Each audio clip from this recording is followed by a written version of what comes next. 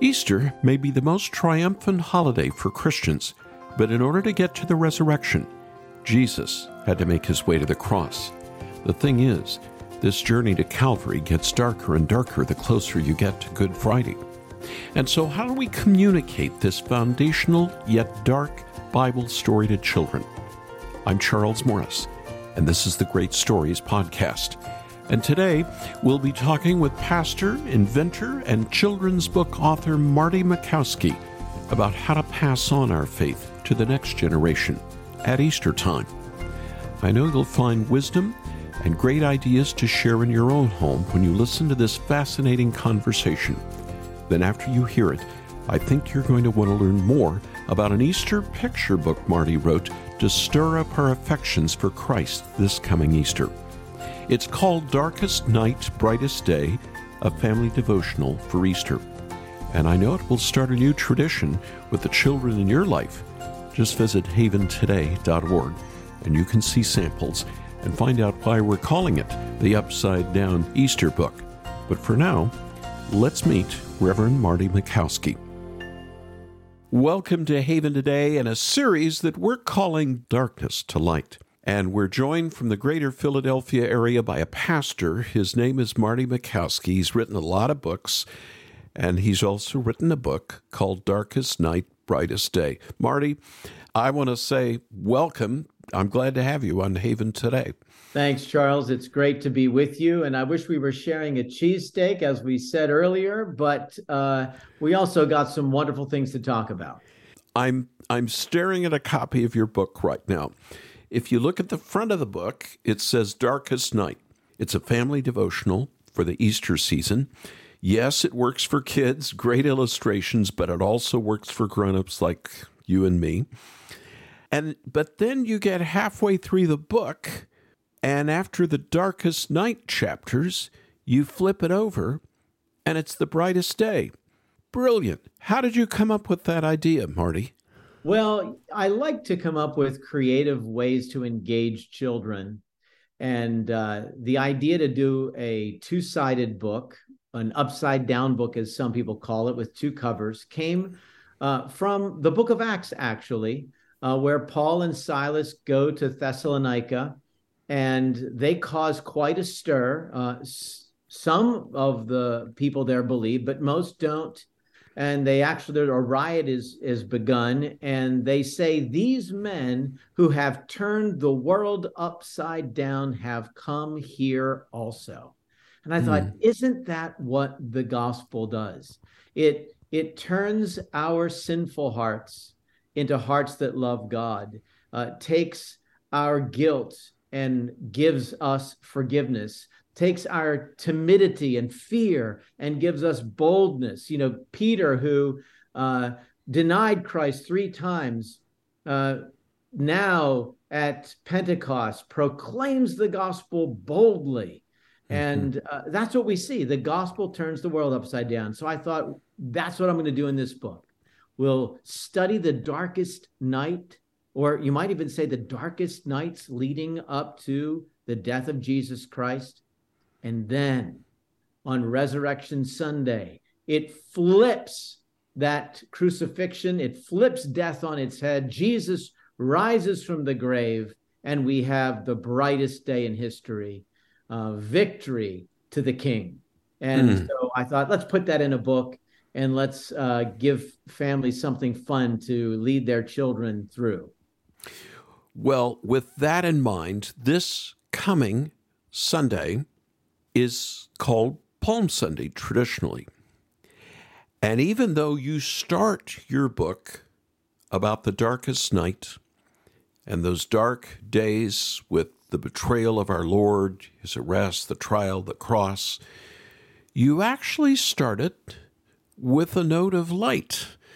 And that's the triumphal entry, which really is the beginning of the Passion Week, as it's sometimes been called, but it's also the beginning on a high note of what would become a very dark night before we saw light again. Talk to me just a little bit. Let's talk about this triumphal entry of our Lord and its significance in the lives of every believer today.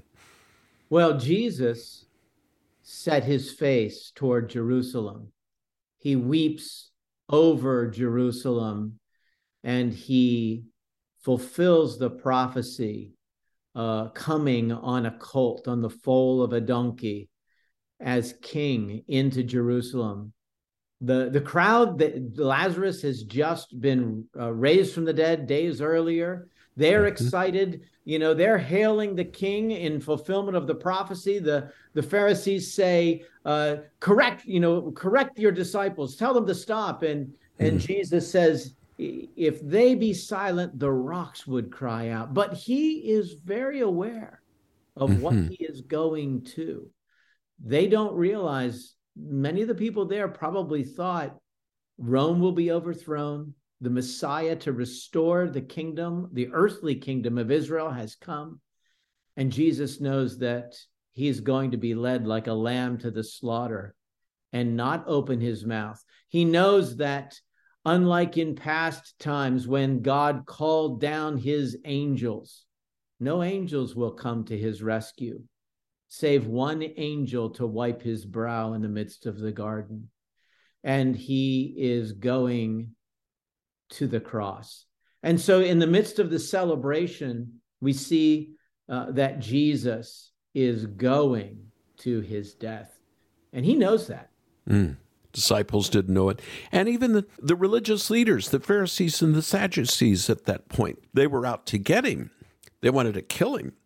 But they had no idea what would conclude that next week, his death on the cross, and how it was part of this eternal plan of God's for salvation. Marty, one of the things that I appreciate you do, you get us ready for the final outcome by dealing with the trap that was laid for our Lord, but then also the tragic event of his betrayal. Let's talk about that for a minute. Yeah, the Pharisees were looking for some way to justify their jealous arrest of Jesus. And so, they show him the coin. Is it lawful to pay taxes to Caesar? And Jesus so brilliantly says, well, whose picture is on the coin? Caesar. Oh, well, then render unto Caesar what is Caesar, render unto God what is God's. They can't trap him. They're left befuddled. But then comes Judas. Judas comes in, and he's willing to betray the Lord Jesus Christ for 30 pieces of silver, prophesied in the Old Testament, both his betrayal and the price of the betrayal. And we see this tragedy that one of the men who Jesus just earlier had washed his feet now turns against the Lord. Have you ever thought, Marty, of putting yourself into the role of Judas? One New Testament scholar I know said, read yourself into the text. Have you ever thought of yourself as having betrayed your Lord? Well, that's a heavy thought. It is. I think that we as readers of the scripture, we like to read ourselves in as the hero. So, in the story of David and Goliath, we all think that we're David when we're really the sinful Israelites refusing to trust God to go to battle against the foe.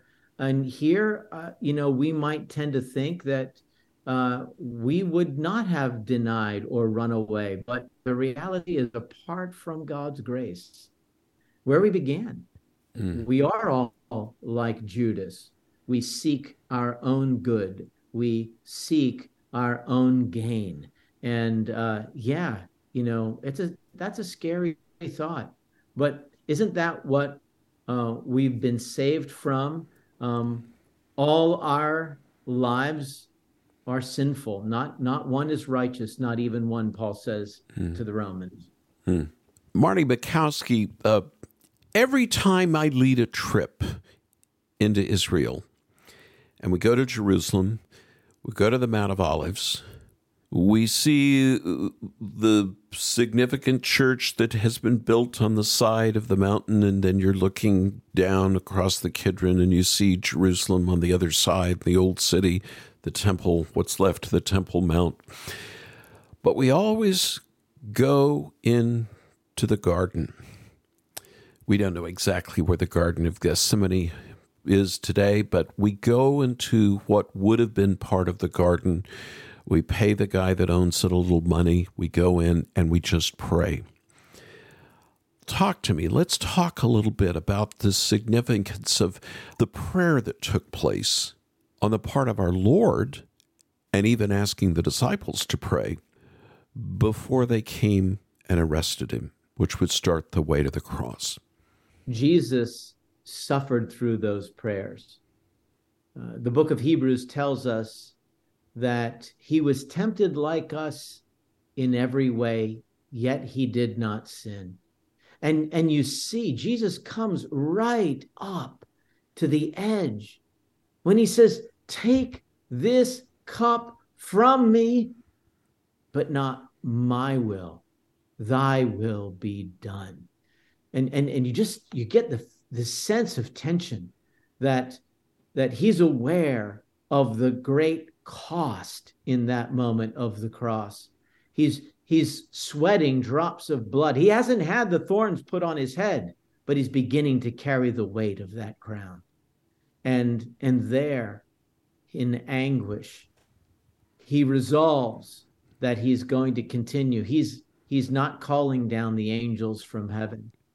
And, we tend to think, oh, yeah, he did it. He was the Son of God. He kind of made it through. Mm-hmm. No, he did make it through, but it was not an easy moment.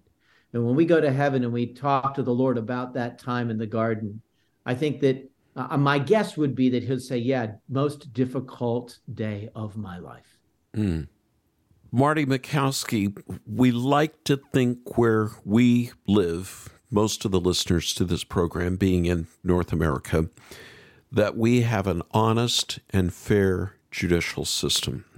But you're always hearing stories around the world of where there are trials that are held, secret trials that the outcome is already decided. Well, for Jesus, it was an unfair trial, wasn't it?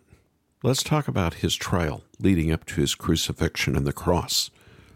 Well, his own people, the Jews, arrest him, and he goes before the high priest, where they bring in false witnesses. The scriptures tell us their testimony didn't even agree.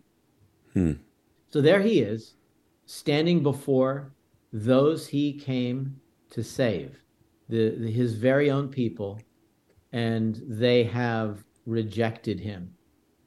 It's been prophesied that he would be rejected, but how difficult must that have been? The God who came as the champion, leading Joshua into the promised land, the commander of the army of the Lord, in his pre-incarnate state, the Son of God comes down and says, be strong and courageous, is now rejected by the people whom he's brought the victory and is now going to bring an ultimate victory. So yeah, it had to be horribly difficult. And then, of course, Pilate actually tries to release Jesus.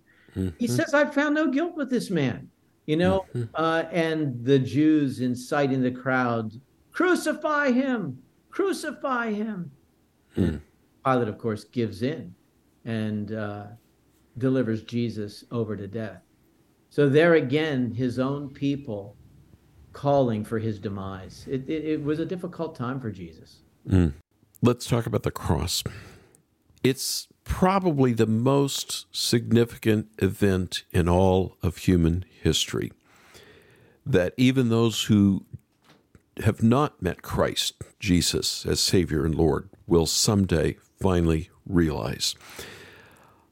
I once asked a famous New Testament scholar, how do I live the Christian life? And he thought for a moment, and then he responded.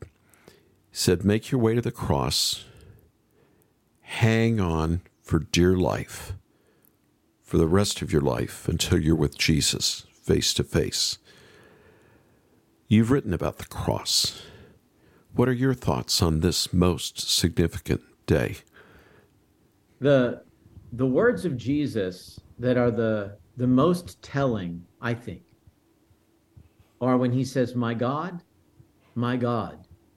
why have you forsaken me? Because we know the suffering, the physical suffering of the cross, the nails, the crown of thorns, the beating before. But what isn't as apparent in that moment is the greater torture of the cross, is when the wrath of God for the sins of the Lord's children are poured out wrath of God upon Jesus Christ. God the Father forsakes his Son. In the Old Testament, we read the story of Abraham who takes his only son to be sacrificed on the mountain. And at the last moment, God says, Abraham, Abraham, do not lay a hand on the boy. What we know from these words of Jesus is that the hand of God to slay the only son was not stayed. Jesus died. And just before he died, he utters these telling words, 3 words: it is finished. What is finished? Not just his life. Yes, his life is about to end. But what is finished before his life is finished is the wrath of God fully poured out and satisfied. Now he can die. I think about those final words of Jesus. If you just joined us, you're listening to Haven Today. Darkest nights, brightest days. Marty Machowski, he's a pastor at a church in suburban Philadelphia. He's on with us. He's written a book. We're talking about Easter, getting ready for Easter. Marty, let's talk about this a little bit. Some of us are high church, some of us are very low church, but somehow we need to get ready for Easter. How do we do that? How do these dark days that we need to think about and ponder minister to us to prepare our hearts for the empty tomb and Christ alive? We all meet on level ground before the hill of Calvary. The Roman soldier who, at the death of Christ, surely this was a righteous man. The thief on the cross who was as far away from religion as one could get, who says, remember me when you come into your kingdom. Jesus says, this day you will be with me in paradise. The religious rulers represented in Nicodemus, who came to Jesus at night, afraid, now goes with Joseph of Arimathea to take the body of Jesus down. He boldly proclaims his faith. So we see at the cross men of high religion and men of no religion, Jews and Greeks. You see, when that temple curtain tore, signifying the way to the presence of God was now open, it became open for all of us. This is about, do you put your faith in Jesus Christ and his sacrificial death on the cross, no matter what your background? You have so carefully brought in so many illustrations of those final days of Christ here on earth these last few minutes. I want to say thank you for that. Let's go personal now. How does that relate to me or to you or to someone that you've encountered, as all of us need to be getting ready for Resurrection Sunday and celebrating that momentous event? Well, Charles, let me just share just a snippet from my own conversion. I was a very religious man. I didn't miss a Sunday growing up. I attended the Catholic Church as a boy. And I watched, every Easter I saw the Stations of the Cross, the Passion of Jesus. And I knew that Jesus died on the cross. I saw the crucifix everywhere in my upbringing. But something happened one day when I was watching a televangelist. He taught me a part of the story that I didn't yet understand. He said, Jesus Christ died on the cross, but he added 3 words: for your sin, for you. He personalized the cross. I didn't realize that Jesus, when he hung on the cross, took my sin upon himself. If I had been the only sinner, his crucifixion would have still taken place. If I'd been the only one, he would have died for me. He knew me. And in that moment, I realized I had a decision to make. Would I follow the one who died for me? Would I give up my life for him? And I said yes, and prayed a prayer confessing my sin and believing in Jesus Christ and his death for my sin on the cross. He took my penalty. And suddenly a weight lifted from my shoulders, and I just had this instinct within me: I'm forgiven. I had not thought that all my life. I had felt like I'm guilty. I'm guilty. I'm guilty. But when I realized Jesus died for me, I knew, not guilty, forgiven. Isn't it interesting? Of all things, the Lord used an evangelist preaching on a TV show to lead you to faith in Christ.